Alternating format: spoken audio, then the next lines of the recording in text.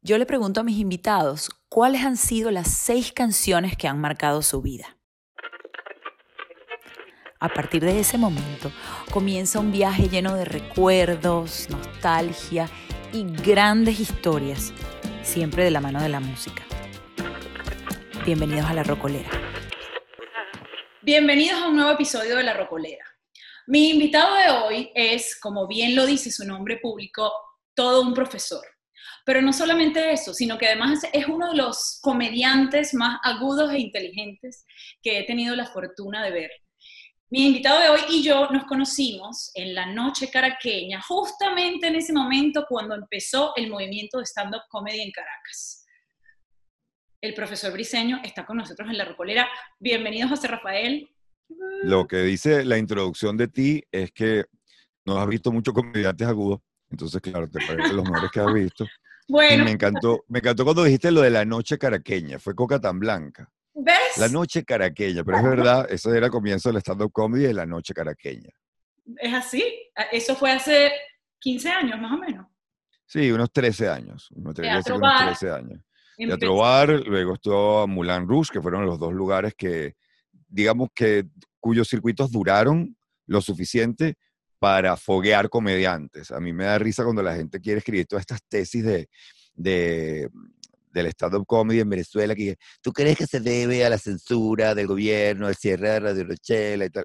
Mira, mi amor, se debe a que había cancha de bateo, a que George Harris montó Teatro Bar, a que Carlos Sicilia montó Moulin Rouge y había donde ir a batear. Aquí bateadores ha habido siempre, pero si no tienes la cancha de bateo, si no tienes el espacio, olvídate que no va a caminar, no importa si haya o no haya libertad de expresión, no importa si haya o no haya censura, es un tema que primero que nada tiene que ver con una logística y la gente no se da cuenta, pero somos los peores afectados o entre los peores afectados por el COVID-19, porque en las artes escénicas, el único arte que se termina de hacer con el público, que requiere del público para su creación, no solo para su presentación, para su creación, es el stand-up. Esos bares es donde se escriben las rutinas, donde se prueban las rutinas, donde se pule el material. Y es agotador para uno, bueno, esto Zoom, etcétera, uno le ha ido agarrando el tumbado hasta el punto que ya yo monté un micrófono con cable y todo y levanté la laptop porque yo esto de estar sentado hablando en una computadora, un material que requiere de la energía escénica, lo bueno es que uno ya entendió que si oye una sola risita en Zoom, eso es que se vino abajo el teatro. O sea, si uno oye que ja, ja, ya eso es que, bueno, que te aman, que te adoran, aplausos de pie, eso es aplausos de pie, eso es que la gente te está pidiendo, espérate, que es que me estoy muriendo, un ataque cardíaco con ese chiste.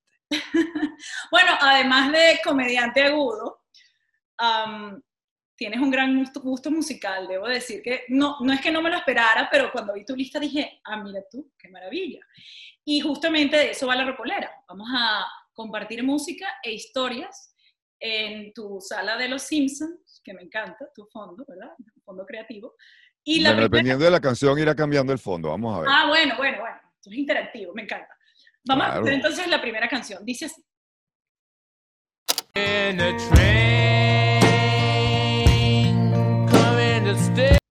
Love in Vain de los Rolling Stones. Cuéntamelo. Es una obra maestra del blues. Recuerda que los Rolling Stones utilizaron mucha de la música del blues del Mississippi, algo del de Chicago. Recuerden, el blues se divide entre el blues de Mississippi y lo que se llama el blues de Chicago. El blues de Chicago es más blanco, para ser honesto, pero mentira. El blues de Chicago puede ser Aretha Franklin, te va más por ese lado, y el blues del Mississippi es mucho más lento, como el que acabas de escuchar. Y ese es un temazo que, digamos, a lo largo de todas sus giras de conciertos, es un temazo que ha ido y ha venido, lo han hecho con grandes figuras de la guitarra, lo han tocado con B.B. King, y es un himno para mí, porque además es una de esas canciones que te puedes dar el lujo de cantar mal a toda voz.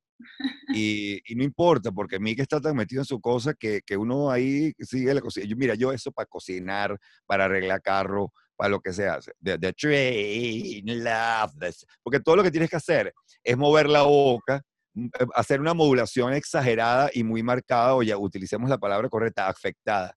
Left the station. O sea, no es station. No. Es the station. Una locura que solamente se le acepta a una personalidad como Mick Jagger, que además yo soy mucho más amante de los Rolling Stones que de los Beatles, y es uno de mis motivos de peleas con muchas personas, pero tiene que ver con la coherencia. Yo soy un amigo de la coherencia. Si los Rolling Stones siempre fueron considerados como sus majestades satánicas, los tipos más conflictivos y tal, y han permanecido juntos contra viento y marea, con carreras individuales de cada uno. Los Beatles volvieron de la India y ya quedaron locos, se pelearon, se demandaron, se mentaron la madre, se robaron las mujeres, y todo el mensaje de su música era Love is all you need. No, al parecer ustedes necesitan abogados y amor, o sea, amor solo no es suficiente. Abogados primero, que los Abogados primero. que los abogados Y eso uno lo aprecia. Uno aprecia un grupo que se haya mantenido coherente, etcétera. Estoy ya con miedo al momento en que Mick se nos caiga en un escenario, porque ese va a ser, como dicen algunos, Mark Maron dice, ese es el final. Ese es el apocalipsis. Esa es la señal del apocalipsis para una generación completa. Se cayó Mick, ya se cayó, ya hay un nivel. El fin. No hubo yoga ni vegetarianismo que aguantara la edad, que es la edad, hermanito. O sea. La edad y la vida por la que ha pasado ese hombre. Sí, pero él a muy temprana edad, en relación a los otros, se metió al tema del yoga, de cuidarse la comida, dejó una cantidad de vicios, etcétera. Ojo, siempre tendrás a Keith Richards al lado para decirte, estas son tus dos formas de envejecer. Tú puedes apostar por lo seguro, yoga, pollito hervido, unos tecitos, o desayunarte un Marlboro rojo y un café y ver qué pasa. ¿Y tú A dónde ver cómo estás? ¿Tú yo dónde estás estoy, en yo la estoy, ecuación? yo estoy, no, yo estoy llevando una vida muy sana. Te digo que honestamente, esto es té, lo que pasa es que es muy oscuro. Tu roncito para No, combinar yo con la no soy muy pandemia. bebedor, no soy muy bebedor. Me gusta de vez en cuando, cuando veo UFC, cuando veo la lucha en las artes marciales múltiples, de repente me tomo una cerveza, pero no soy bebedor. Sí soy una persona que donde estoy aquí, yo llevo ya 3 jarras de café hoy y probablemente vaya por una. Y hablo de jarras, o sea, hablo de meter 4 tazas en el indicador, ok, esto es para dentro de 2 horas, estas 4 tazas se van. Y eso, por supuesto, no me ha afectado en lo absoluto. Una persona pues perfectamente coherente. En perfectas condiciones. Además, esta canción originalmente es de un guitarrista que a mí me encanta, justamente un guitarrista de blues que se llama Robert Johnson, 1937. Y Y todo un mito, es un hay todo mito. un mito de que el tipo le vendió el alma al diablo. Exactamente. Se hizo una película con el actor de Karate Kid, la recuerdo Ah, perfectamente. no la he visto esa película. Sí, él es un muchacho que quiere aprender blues y va a buscar a Robert Johnson, que él sabe que Robert Johnson está en un asalto en Nueva York muy viejo, haciéndose pasar por otra persona. Y entonces te echan y él vuelve al Crossroads, que es la gran canción de Robert Johnson, a la encrucijada, a volver a retar al diablo. Solo que este chamo va a apostar alma por las dos de él. O sea, le dice al diablo, tú le devuelves el alma a él y te apuesto la mía y la de él. Y uno queda loco, pero luego investigando te das cuenta que todo eso, ese mito tiene, y todo lo que el tipo tuvo que hacer es desaparecerse unos meses. Mira, cuando no había en redes sociales lo que costaba inventar, ser Israel, porque él aplicó la de Israel. Desapareció 6 meses, y cuando volvió había aprendido un estilo muy particular de guitarra, donde con la misma mano hacía el bajo y hacía la guitarra. Pues básicamente es la forma más inepta de describir lo que estoy escribiendo. Y cuando la gente le preguntó, ¿y eso? El tipo se lanzó, me lo enseñó el diablo, le cambié el alma por este conocimiento. Y eso hizo que se volviera tan popular que hoy en día, bueno, hasta Eric Clapton le dedicó un disco completo, un doble creo que es completo, a las enseñanzas de Robert Johnson. Absolutamente. Bueno, creo que hoy en día sería bastante más complicado porque las redes sociales no nos permiten ese tipo de misterios, pero sin duda Robert No Johnson. vale, todo lo que tienes que decir para regar el rumor de que le vendiste el alma al diablo es arrodillarte, gritar rodilla en tierra en una tarima en el centro de Caracas, y de ahí en adelante ya todo el mundo sabe que le vendiste el alma al diablo, chica. Ha sido poseído, definitivamente. Bueno, la segunda canción de José Rafael Briceño dice así. Should I stay or should I go now? Should I stay or should I go? Oye, claro, es The Clash. The Clash es un grupo muy particular de los 70. Joe Strummer luego pasó a ser un productor que estuvo detrás de muchos movimientos nuevos, pero ese álbum en particular, ese álbum de The Clash, London Calling, tiene la virtud de que tú ahí vas a encontrar ska, new wave, punk, casi que un rockabilly o la reinvención del rockabilly. Hay hasta unos flirteos con el surf rock.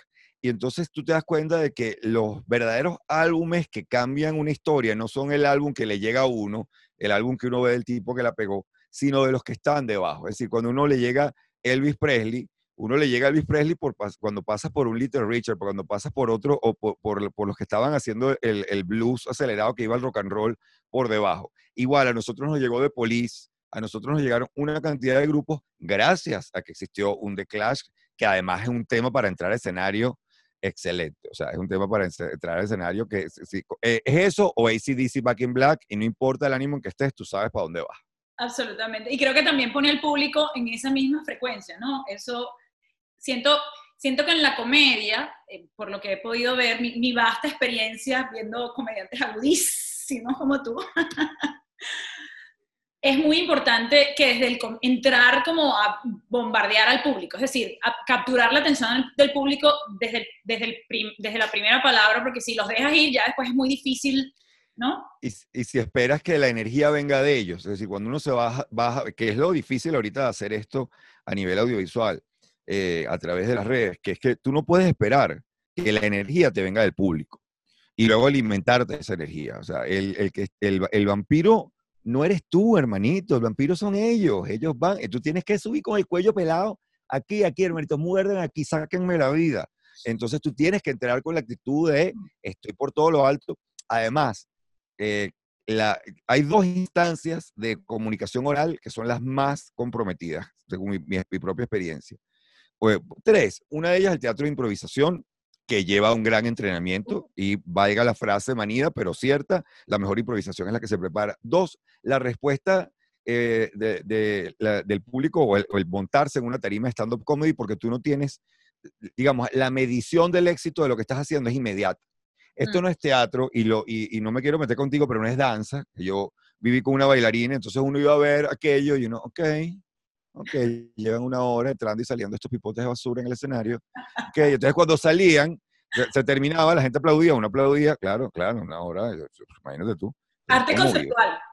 Y cuando sales, ¿qué te pareció? Y uno podía decir, oye, interesante la propuesta. Porque primero estás diciendo que es una propuesta, con lo cual le estabas bajando la exigencia.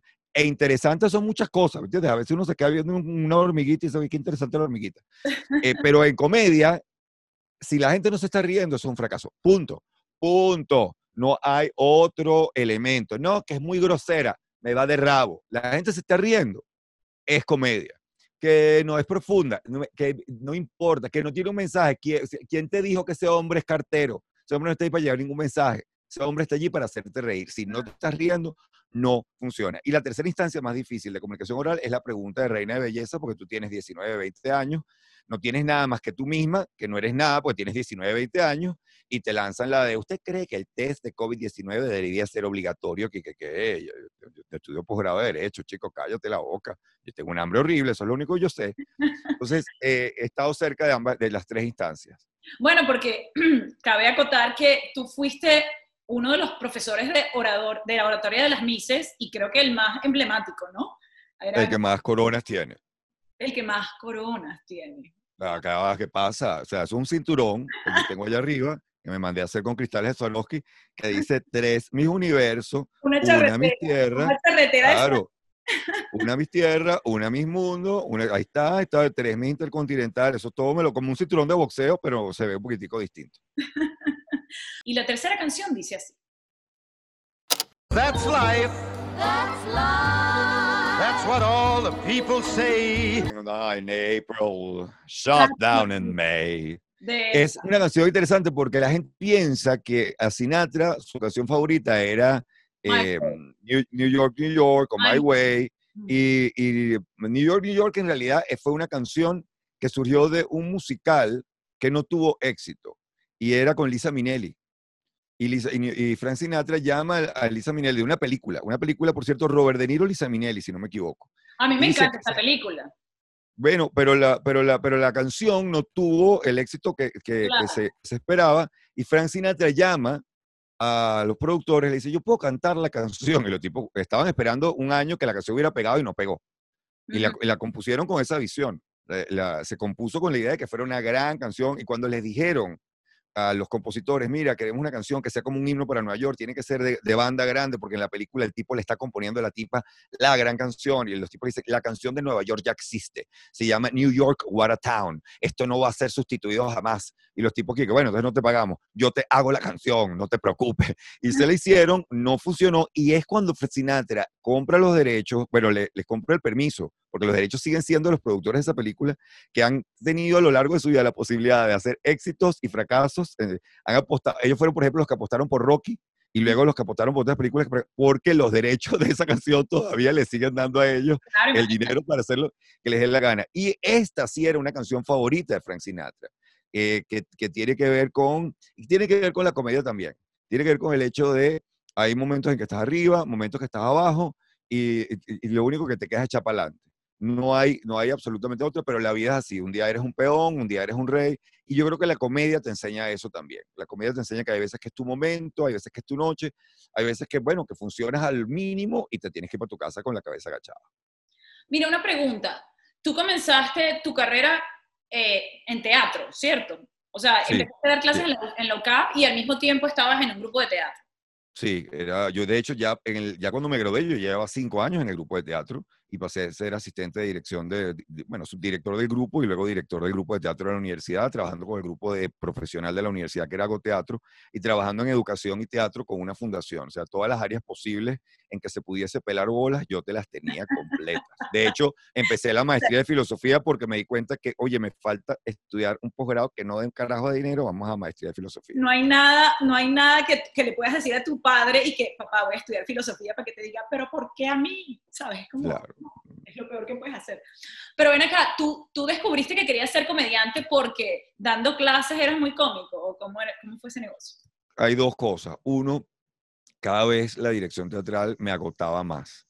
Me agotaba el estar sentado y ver a la persona parado en el lugar que no era o saltándose una forma de una frase que se le había pedido que hiciera de una manera o simplemente, pero esto es locura mía, porque esto es algo que tiene que vivir cualquier director de teatro o de danza, ¿sabes? Sentarse y tragar saliva porque va a salir lo que llevaste. Igual que el director técnico de un equipo de fútbol, va a salir lo que él llevó y no es exactamente lo que tienes en tu cabeza, pero eso me agotaba. Y dos, durante las clases también utilizaba el humor, aunque era muy cuidadoso, porque yo tuve profesores muy cómicos que no aprendí un carajo con ellos, que yo decía, ya va, o sea, hay un límite entre el humor como herramienta y el humor como objetivo. El humor, si servía de herramienta, maravilloso. Si me empezaba a dar cuenta y llegaba un momento en que las ganas de convertir ese espacio de 26 horas a la semana que era dar clases, en un espacio, digamos que la parte que más disfrutaba de la parte donde estaba usando el humor en vez de la parte donde estaba transmitiendo conocimiento, más el hecho de empezarme a frustrar con que yo quiero que lo que ocurra allí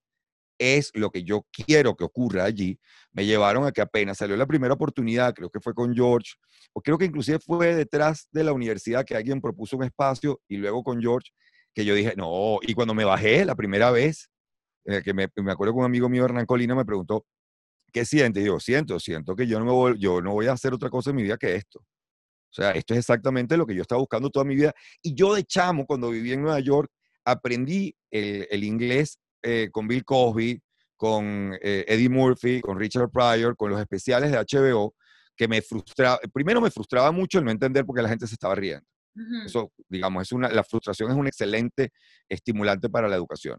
Pero además, me sorprendía tanto la noción de que ese tipo está solo allá arriba y lleva 1 hora. Yo tengo que sacar periquitos y cositas y tal, a los 15 años tengo que andar inventando y no me aguantan 5 minutos. ¿Cuál es el misterio? Y luego fui a ver Eddie Murphy, Raw, su segunda película de stand-up comedy en el Bronx. O sea, yo me dije, no, yo esto lo voy a ver allá con esa gente echando tiros al aire. Gracias a Dios uno es morenito y pasaba por pakistaní. Y cuando me fui para allá y veía la experiencia de esto es cine. Aquí hay 3 cámaras, o sea, esto está cambiando 3 cámaras. Aquí no hay material de apoyo. ¿Okay? Esto simplemente se filmó y se medio editó un show. Ujú. Y la gente está sentada en el cine viviéndolo como si estuvieran allí y entretenidos, que no hay pausa, no hay descanso, aquí nadie. Tú dices, esa semilla me quedó allí de siempre de aquí hay algo que yo quiero hacer tarde o temprano y gracias a Dios apareció la oportunidad para hacerlo, aunque fuese tarde la vida, pero apareció. Bueno, pero tú lo has sabido aprovechar muy bien porque eres uno de los comediantes que más plataformas tienes. Tienes un podcast, un blog, das conferencias, ¿sabes? Estás en la radio, es decir, dijiste, esto es lo que quiero y ¡boom! Le diste con todo. Sí, si vas a entropar algo, te metes con todo. Si vas a entropar algo, es lo que yo le digo a la gente en los lives, que yo le digo, si no hay 100 personas, hermano, me voy del live. Yo no estoy haciendo teatro ya. Yo no Ya. estoy en esa de que hay 6 personas, pero el público es el público. Y hay que Debemos dedicarnos respetarlo. a ellos como si Yo voy a comprar las entradas que faltan para levantar telón. O sea, y eso es muy loable y lo recuerdo con mucho cariño, lo hemos pero no hecho lo quiero todos. volver, pero no lo quiero volver a vivir. No lo quiero volver a vivir. Entonces, vamos a esto, vamos. Y ojo, es que no haya gente es culpa de uno. Es Ya. responsabilidad de uno. No de que la gente no me entiende. No, no, no, no. Es tu culpa. No encontraste la manera de atraer a la gente. ¿Y cómo haces para lidiar con ese momento horroroso en el que te montas en el escenario, empiezas una rutina y te das cuenta que lo que estás haciendo no funciona? ¿Te ha pasado? Sí, uno tiene, la experiencia lo que me ha enseñado es traga saliva y continúa. Y además míralos. O sea, por eso siempre hay que tratar de tener que la primera oración, el primer chiste, sea algo muy del momento, muy de ese día, Ujú. o de ese local, o de lo que acaba de ocurrir con algún comediante.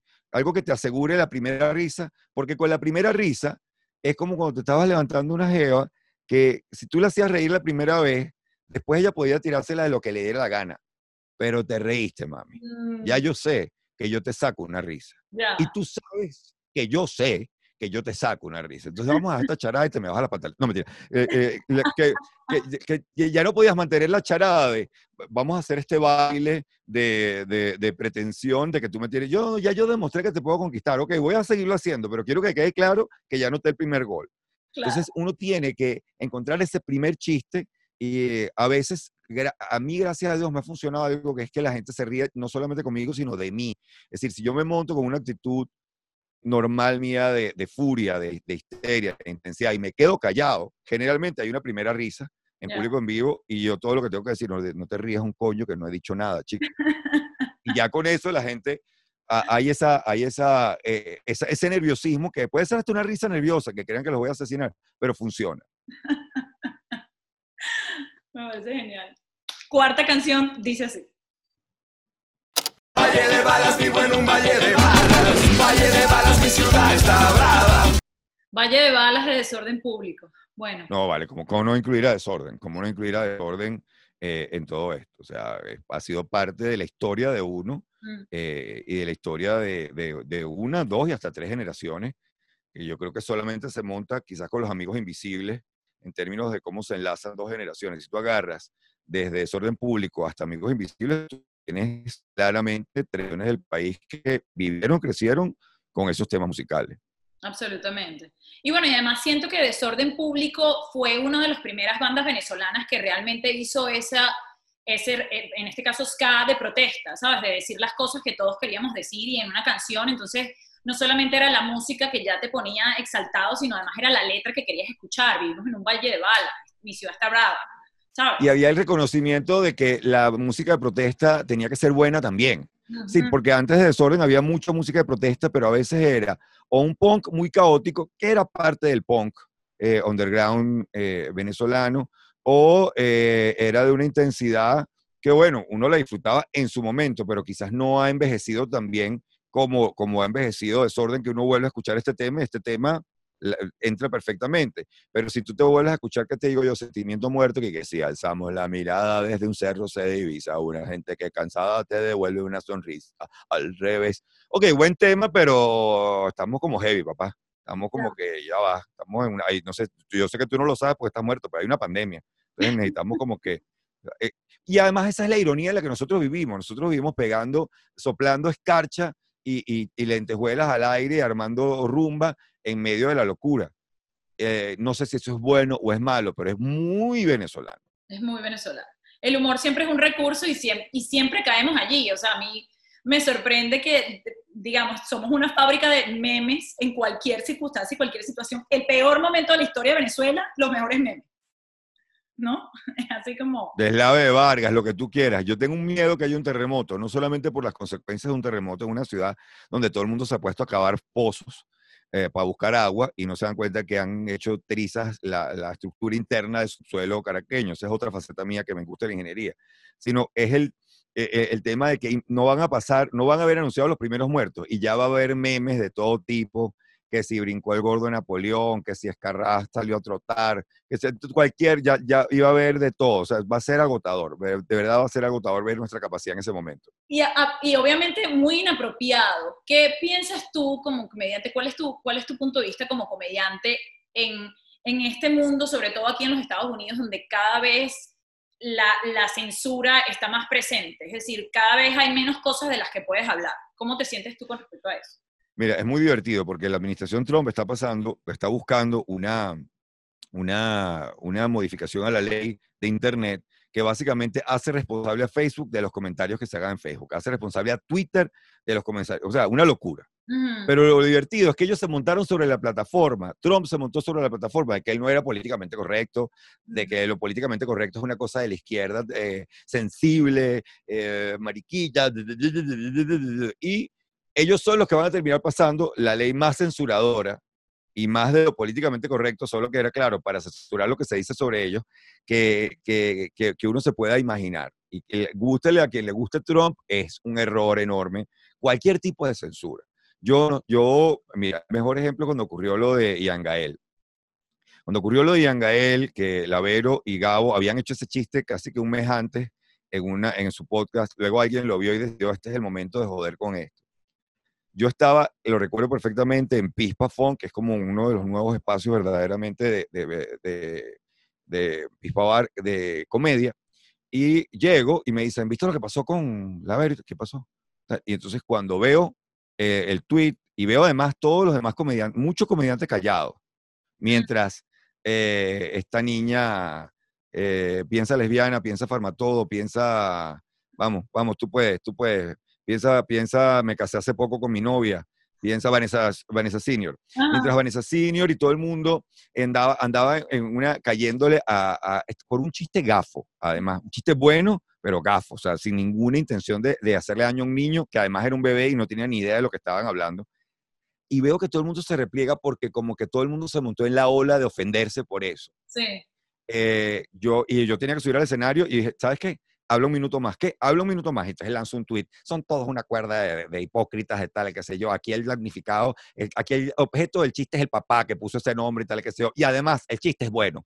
Y lo dejo así, digo, bueno, veremos qué pasa. Subo, me monto 25 minutos y cuando vuelvo, bueno, mi Twitter estaba de gente a favor, gente en contra y tal. Pero hay mucha más gente de la que creemos respetuosa de las minorías, pero que no anda ofendiéndose por los issues de minorías ni de identidad de género, porque para comenzar siguen aquel esquema de la mamá de uno que preguntan, ¿por qué estás llorando? Porque me dijeron feo. ¿Y tú crees que eres feo? No, entonces ¿por qué estás llorando? O sea, lo que no nos ofendemos es porque sabemos que no importa lo que el que pueda gritar marico, veneco, negro, el que puede gritar lo que le dé la gana. Al fin y al cabo, uno sabe lo que vale. Esa política de ofenderse, esa moda de ofenderse para darle la señal al mundo de yo soy muy virtuoso, mira cómo me ofendo por el negro, por el otro. El mejor momento es cuando salió la gente a mostrar fotos con Coquito. Ay, no, cállate, por favor. Que yo decía, No. ¿por qué? O sea, porque yo entiendo que tú quieras hermanarte con una injusticia tan horrible como la que se vio. Yo sí creo que todo el mundo tenía que reaccionar. Eso no quiere decir que yo esté de acuerdo con la idea de que el problema racial en Estados Unidos está peor que nunca. Para nada. La historia ha demostrado todo lo contrario. Solo que, claro, como ha mejorado en muchos aspectos, como decía Will Smith, no es que hay más racismo, es que hay más cámaras, hermano. Eso te iba a decir. Déjense. Además, hay más medios a través de los cuales nos enteramos de esas situaciones que ocurren. Pero eso Y hay más gente que capitaliza sobre eso, que capitaliza sobre un incidente y deja de lado otra. Para tener una palestra para... Y terminas en locuras como que vamos a quitarle los fondos a la policía. Que ya, hermano, tú lo que quieres es que esos fondos se dediquen a entrenar mejor a la policía, a pagarle mejor y además a quitarle responsabilidades que no son de él para que él pueda dedicarse a lo que se tiene que dedicar. Porque te advierto, no sé si viste las películas del viejo oeste, ¿no? Pero cuando la gente se cargaba por su cuenta de la cosa, era peor. Yo no sé qué tan rápido. Yo cuando veo unos niños que defund the police, yo me imagino que tú con una 38 eres súper rápido sacándola, porque tú estás listo para el mundo sin la policía. porque el mundo de la publicidad es el mundo del caos. El caos total, absolutamente. Pero la moda es ofenderse, la moda es pegarse a una cantidad de causas sociales, y yo en esa no me anoto en el momento, no me pienso anotar en esa, ni pienso cohibirme, porque, vaya a decir, yo he hecho material de transexual, he hecho de transgénero, eso sí, la gente sabe que cuando yo escojo un material de eso, yo me informo lo suficiente como para que, ¿usted quiere debatir conmigo sobre esto? Vamos a debatir. Pero generalmente trato que quede muy, muy blindado, porque sí reconozco que si vas a tocar esos temas, no lo puedes agarrar desde la homofobia o desde la transfobia. O sea, mi crítica es a la homofobia. O mi justificación de la homofobia es, ya va, lo que nos están pidiendo, o sea, yo no estoy de acuerdo con que se mate un homosexual, ni se le quite el trabajo porque ok, pero quiero que la comunidad homosexual entienda que la generación de mi papá creció vistiéndose con caqui, azul, blanco y negro. Esos eran los 4 colores que podían usar. Si ya utilizaba una vaina medio azul celeste, ¡oh! Y entonces pasamos a mi generación, que más o menos, y de repente nos están pidiendo que entendamos transgénero, no binario, o sea, ya uno no sabe qué hacer, que ya es LGBTT+, y yo digo, y si quitamos este letrerío y ponemos D, diferente, la gente es diferente, y nos enteramos de que todos somos diferentes. Todos Porque estamos ahí, yo estoy ahí. ¿qué pasa con la comunidad heterosexual, que no nos hemos hecho nuestras subdivisiones? Nosotros somos heteros, pero ya va, hay hetero sexofílico, que es el tipo que está pendiente de tirar todo el día. Hay el hetero que, yo la verdad que a esta hora ya quiero acostarme, yo no tengo ganas de tirar. O sea, ahí tenemos también variedad de la comunidad heterosexual, y nosotros hemos hecho nuestra diversificación. Entonces hay que anotarse en una más inteligente, pero no puede ser la de lo políticamente correcto por lo políticamente correcto, porque además, y aquí la cita es de Jordan Peterson, si tú estás teniendo una conversación en la que nadie se ofende en ningún momento, esa conversación no fue profunda. Tú sabes que tú estás teniendo una conversación seria, y además la civilización necesita conversación, porque la otra opción a la conversación es la violencia. Necesitamos conversar profundamente O de la eso, nos apatía, vamos a ofender, en el momento en el que a nadie le importa nada. que es peor. Entonces, es preferible ofenderse y saber que estamos entrando en conversaciones densas que tocan fibras de lo importante de nuestra vida, a dejar pasar esto. Absolutamente. La quinta canción dice así. No matter what you say, what you do, when I'm alone, I'd rather be with you. Childish Gambino, 3005. Cuéntame. Bueno, es el tema con el que descubrí a Childish Gambino. De verdad podría poner otros temas de Childish Gambino. This is America es brutal. Brutal. Porque además él combina allí su visión como guionista, como tipo de las artes visuales y como tipo de las artes musicales. Es un tipo, es lo más cercano que tenemos entre muchos, quizás acercándolo a Elon Musk, con lo que es un hombre del Renacimiento. Si de esa figura tipo Da Vinci, que se te sentaba y hacía música, se te sentaba y dibujaba, y luego hacía ingeniería, y luego te escribía un poema, esa multiplicidad de facetas para expresarse. ¿Sabes lo que me parece admirable en él? Que yo creo que tenemos cada vez menos artistas de estos múltiples, que tienen esa capacidad que tenían ciertas figuras, como decirte un David Bowie. Era un tipo que tenía una visión cinematográfica, musical, actoral, de poesía, por la cantidad de distracciones. O sea, Childish Gambino, Danny Glover, en medio de todo esto, de que tienes redes sociales, puedes meterte a ver, él está tan enfocado en cada una de las cosas que hace. Es decir, cuando va a hacer una temporada de un sitcom o cuando va a hacer un papel, está colocado en ese papel, y eso es lo que él va a hacer. Cuando está produciendo música, y lo logra hacer sin dejarse llevar por los trends. Que desde el momento que descubrí al pana, era junto con Gorillaz, quizás una de esas compañías musicales eternas mientras uno trabaja. O sea, si estoy escribiendo stand-up, es blues, porque tiene ese beat que a mí Pero si estoy en una de revisar correo, ir borrando cosas y recibir mal las noticias, y decir, ¿sabes qué? Me importa un diablo, porque estaba Chelsea Camino ahorita en un rant ahí divino, montado en una noria de un parque de diversiones. Vámonos, bórrate todos estos correos y que el banco me avise cuando ya me quitaron la cuenta. Uno tiene que tener esa música en su vida, esa música que, por llamar de alguna manera, because I'm happy. Esa gente que te pone feliz, no importa lo que estés escuchando o haciendo. Y también siento con Childish Gambino eso que decías, This is America, por ejemplo, no solamente fue la canción, fue el video, que fue un mensaje extraordinario en plan de lo que estábamos hablando antes, la diversidad. América es muchas cosas, como todos los países, digamos, pero en ese caso él tomó una posición y dijo, oye, Y el protagonista de This is America, más que el rollo racial, es la violencia y las armas. ujú, Y lo interesante de eso es que si te vas a Baltimore, un sheriff de Baltimore hace poco, que lo estaban entrevistando, que qué opina de la gente que está protestando en la calle y tal, y el tipo la perdió en el mejor sentido de la palabra, la perdió frente a la prensa diciendo, miren, todo el mundo se acuerda de la última persona que fue agredida por un afrodescendiente, por un policía. Ojo, y mi departamento de policía no está libre de pecado. Pero nadie se acuerda de los últimos 4 afrodescendientes muertos por otros afrodescendientes o las últimas 4 víctimas de la violencia gratuita de esta ciudad. Yo quisiera atenderlos, pero yo tengo que salir ahorita a ir a un tiroteo, a un drive-by, donde murió un niño de 6 meses.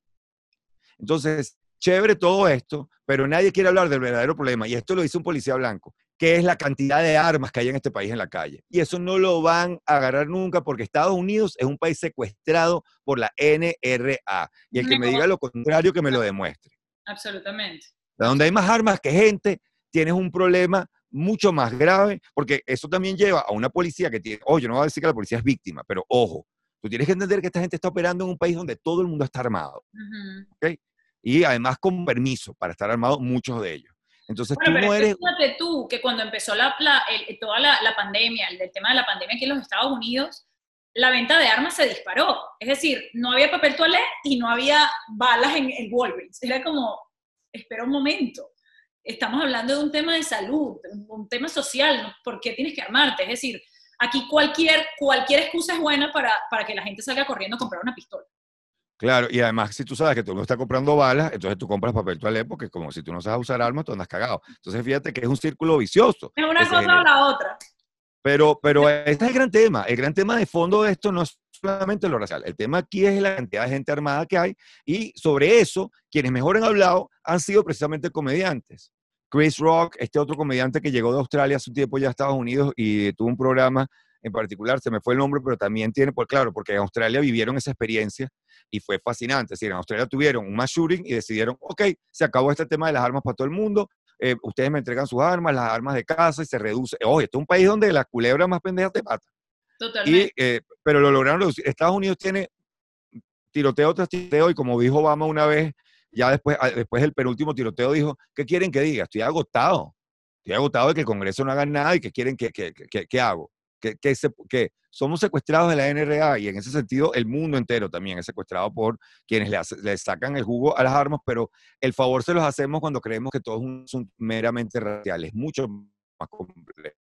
Bueno, pero creo que ahí Serio. está justamente la labor de estos artistas como Childish Gambino, que como pertenece a la comunidad afroamericana puede decir esas cosas sin que lo señalen, ¿entiendes? Porque lo dice otra persona y es como, tú, racista, desgraciado. Claro, pero esa es una hipocresía, porque si tú oyes, Sam Harris es un tipo interesantísimo, un gran pensador estadounidense, tiene un podcast, y él quería decir una cantidad de cosas delicadas sobre el tema racial.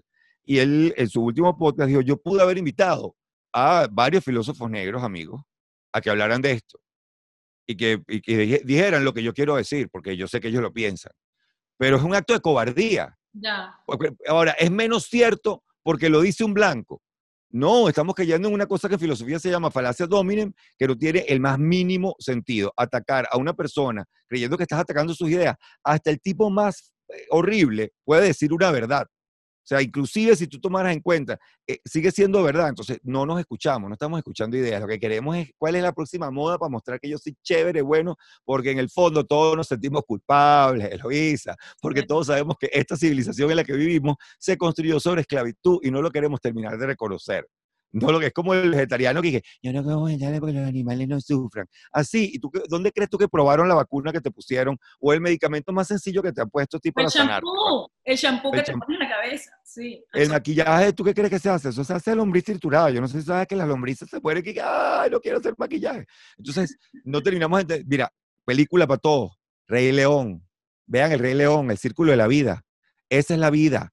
Eso es hay que comerse la cebra, hay que comerse la cebra. Ahora, tú quieres verdaderamente abolir la esclavitud, porque estás en contra de la esclavitud. Bueno, vamos a tener que dejar de comprar teléfonos y laptops baratas y exigir que en China la gente se le pague por su trabajo. Ah, no, porque yo necesito ese teléfono para tuitear que estoy ofendido por la esclavitud racial estadounidense. Ah, ok, ya te entendí tu show. Chévere. Sí, bueno, creo que básicamente nos tenemos que mudar de planeta, esperar que Elon Musk termine de De probar. cabeza, nos tenemos que mudar de cabeza en la que estábamos, y eso es mucho más Volver a difícil. empezar. Pero mientras tanto, vamos a escuchar la sexta canción que dice así. We explode the atom bomb. Will they say that we were done well? The Police, Walking in Your Footsteps. Nunca había escuchado esta canción. ¿Qué? No la había Oh, escuchado. yeah. Fue un Una descubrimiento. clásico. Gracias. O una clásico de Police, creo que de Synchronicity, si no me equivoco. Está en Synchronicity, sí. Lo busqué. Que además era muy interesante porque en el video, que aquella época era un VHS que uno compraba de la gira de Synchronicity, tú veías que Sting tenía su traje con las tiras de colores, blancas, amarillas, amarillas, azules y rojas, que era el patrón de Synchronicity. Stuart Copeland, Andy Summers también con una chaquetica muy ochentosa ella y tal, y atrás estaba Stuart Copeland en chores de blue jean, dedos entirrados, camiseta, porque esta canción llevaba como 42 sonidos de botellitas y tal, que fue invento de él, y entonces para esta canción en particular, él tenía que salir de la batería corriendo, irse para atrás, tocar como una cantidad de sonidos, volver para adelante, pero eran sonidos muy orgánicos. Es una canción que habla de que estamos caminando detrás de los pasos, siguiendo los pasos de los dinosaurios hacia la extinción. Y es quizás una de las últimas canciones pop que habla del tema o de la angustia nuclear, que es uno de los temas que siguió afectando a Sting. Creo que en El sueño de las tortugas azules vuelve a tocarlo creo que All for All Children's Crusades, vuelve a tocar el tema de que se puede acabar el mundo por una crisis nuclear, que fue una crisis que con la que vivieron nuestros padres, a nosotros se nos olvidó completamente que aquí el mundo vivía, ¿sabes? Con las pistolas encasquilladas, que te pongo unos misiles en Cuba, que no te pongo los misiles en Cuba. Y esa canción como tal es también una de mis formas de homenajear el New Wave de los 70 y 80, que tanto hizo por la música de los 90, que no sería posible si no fuera por estos panas. Y una pregunta, ¿tú por qué asocias a The Police con esos caballos tan salvajes detrás tuyo? Bueno, porque estaba buscando una cosa orgánica, pero en realidad la que había encontrado otra era como esto, era como salvaje, porque además esta es una canción con muchos sonidos orgánicos, Eso, flautas de bambú. la naturaleza. La naturaleza, chama, la naturaleza, donde están precisamente los fósiles de esos dinosaurios que describe Sting magistralmente. Bueno, pero fíjate que sin querer estábamos hablando antes de poner la canción justamente de todo este tema, y nosotros que tenemos hijos, ¿cuántos años tienen tus hijas? 7 y... 5 y 10. 5 y 6 y 10. 10. 6 y 10, 6 y 10. Estamos en ese lugar en el que, como tú bien dices, nuestros padres tuvieron que vivir con la Guerra Fría y dos países, dos potencias enfrentadas, el mundo a punto de acabarse en cualquier momento. Ahora hay un montón de retos por delante, y siento que para nosotros, o para mí en particular, este es un momento muy importante, porque es como, entiendo absolutamente la responsabilidad que tengo en mis manos, porque al fin y al cabo, eso que quiero que ocurra con el planeta empieza en mi casa con la educación que le estoy dando a mi hijo. Pero mira, ya ves, este es un poco el material que estoy desarrollando para el show del 27, que se llama Y quedamos igualitos. ¿Vas a Nos hacerlo? vienen hablando, Cuéntanos lo voy a eso. hacer con la gente de Comedia Producciones, con Emilio Lovera y todo su equipo. Okay. Somos varios comediantes que vamos a tener varios shows, es un show de pie. Yo voy a ser el primero, por supuesto, porque los demás son todos unos cagones. Manuel Ángel, eres un cagón.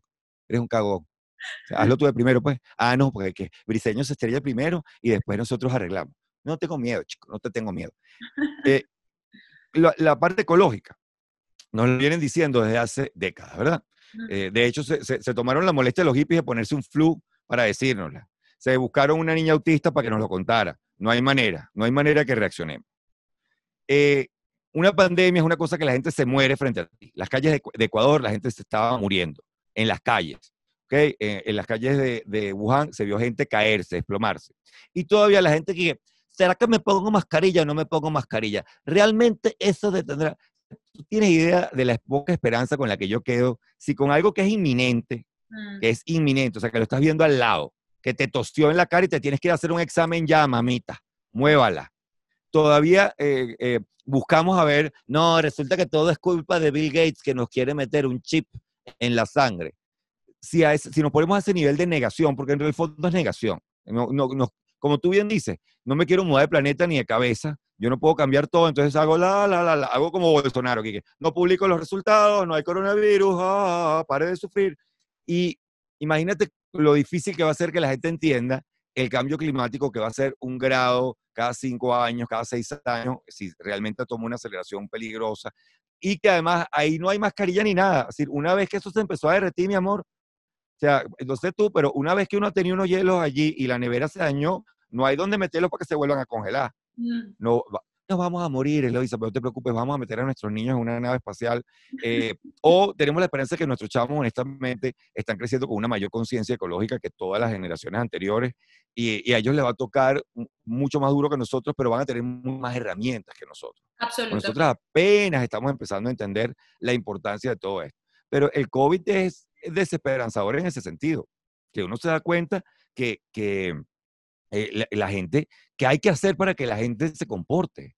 Para que la También gente el se efecto quede. rebote, es como, ok, estuvimos 3 meses conscientes, controlados en casa, etcétera, y ahora es como, ¿sabes? Desnalgue en 3 semanas, tú dices, pero ya va, nos estábamos No, muriendo. pero es que porque estaba de moda, Eloísa. Pero Ya. cuando la moda te sale más cara de lo que tú estás dispuesto a dar por la moda, entonces la nueva moda, ¿cuál es? Protestar frente a la alcaldía porque esto del lockdown es un sabotaje contra mis derechos.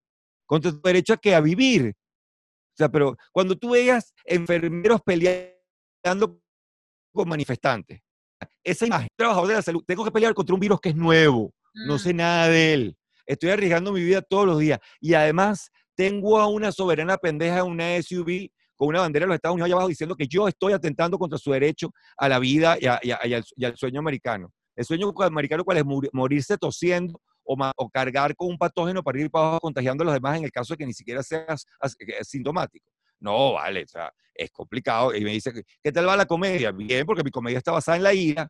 Entonces yo material tengo, yo soy una caldera a la que le siguen dando leña, a pesar de que eso ya está, que está, yo no, aquí viene otro video, Briceño, para que lo vea. ¡Pah! El loco. Tienes mucho material. Ahora bien, llegó el momento en el que yo te pongo una canción a ti que tiene una historia muy divertida detrás, estoy segura de que te vas a acordar, y eso dice así. Bailando, bailando, bailando, bailando sin parar, gozando, gozando. Corría el año 2013, yo organizaba un festival de danza que se llamaba Vive la Danza, y queríamos hacer un flash mob. Y Cheo Pardo, el que fue en su momento guitarrista de Los Amigos Invisibles y gran amigo, me hizo esa canción, pero la canción necesitaba una letra. Y por supuesto que el señor Claudio Fernández, que es mi productor de este programa, me dijo, vamos a decirle a Briceño que nos haga la letra de la canción. Y así nació tu primer tema, chico, interpretando, Chica, bailando. que además era una venganza. Es la segunda vez que yo trabajaba con Cheo, porque Cheo dirigió y produjo un cortometraje en la universidad cuando era estudiante que se llamaba Super Pana, que era de un tipo cuyo superpoder era ser super pana, era panísimo y por supuesto todo el mundo lo jodía, en el que yo hacía de super pana y yo con una pollina y un pelo de totuma me ponía una capita y unas licras y No. andaba empujando carros por la ciudad y ayudando a viejitas a cruzar la calle. Y cuando me volvió a llamar para esto, que además Julio César, que había trabajado, con quien él había trabajado toda la vida de Los Amigos Visibles, es primo mío, yo dije, bueno, vamos a darle, pero me estoy acordando ahorita porque el otro día lo conversé con Che en una entrevista que le hice a la Mega y yo no me acordaba del tema. Ahora que lo pusiste, es que me acuerdo del tema. Yo al aire el otro día hice el fake más horrible del mundo. Claro, yo me acuerdo de ese tema. Ahorita que lo escuché es que caí en cuenta de qué es lo que me estabas hablando. Claro que sí. Yo necesito que me manden ese tema, por favor. Por supuesto, te lo voy a mandar, pero es que esa historia no termina allí, sino que además, como nosotros lo que estábamos buscando era acercar la danza a la gente, y ustedes, José Rafael Guzmán, Led Varela, George Harris y tú, estaban haciendo Mi País, Tu País, yo les pedí que qué les parecía si hacíamos una versión del Pas de Quatre, ese gran momento del Lago de los Cisnes donde están las cuatro bailarines tomados de la mano haciendo una coreografía. A ver si ustedes se animaban a hacer eso. Vamos a poner ese video aquí para que la gente lo vea porque es épico, absolutamente épico. Ustedes cuatro Necesito bailando ese Lago de los Cisnes, ¿te acuerdas? Sí, claro que no, eso sí no se olvida.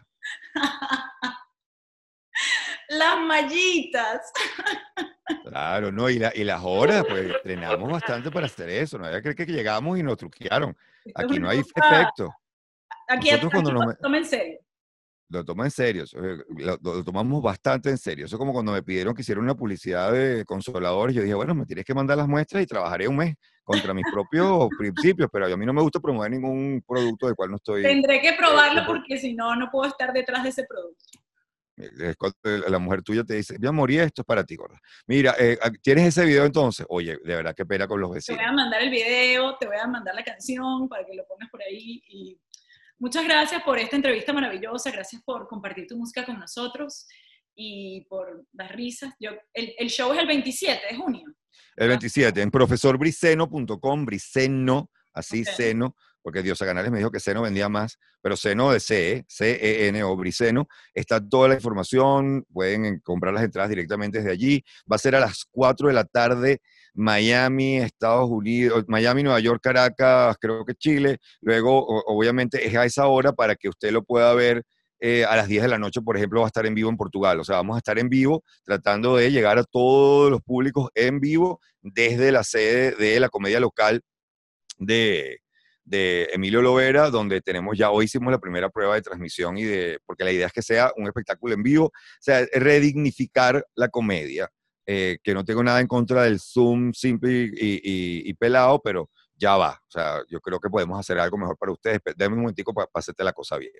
Bueno, ya saben, no se pierdan ese show. Gracias, Briceño, por estar con nosotros y por animarte y apuntarte siempre a todas mis ideas. No, me encantó y me dejó con muchas ganas de vivir.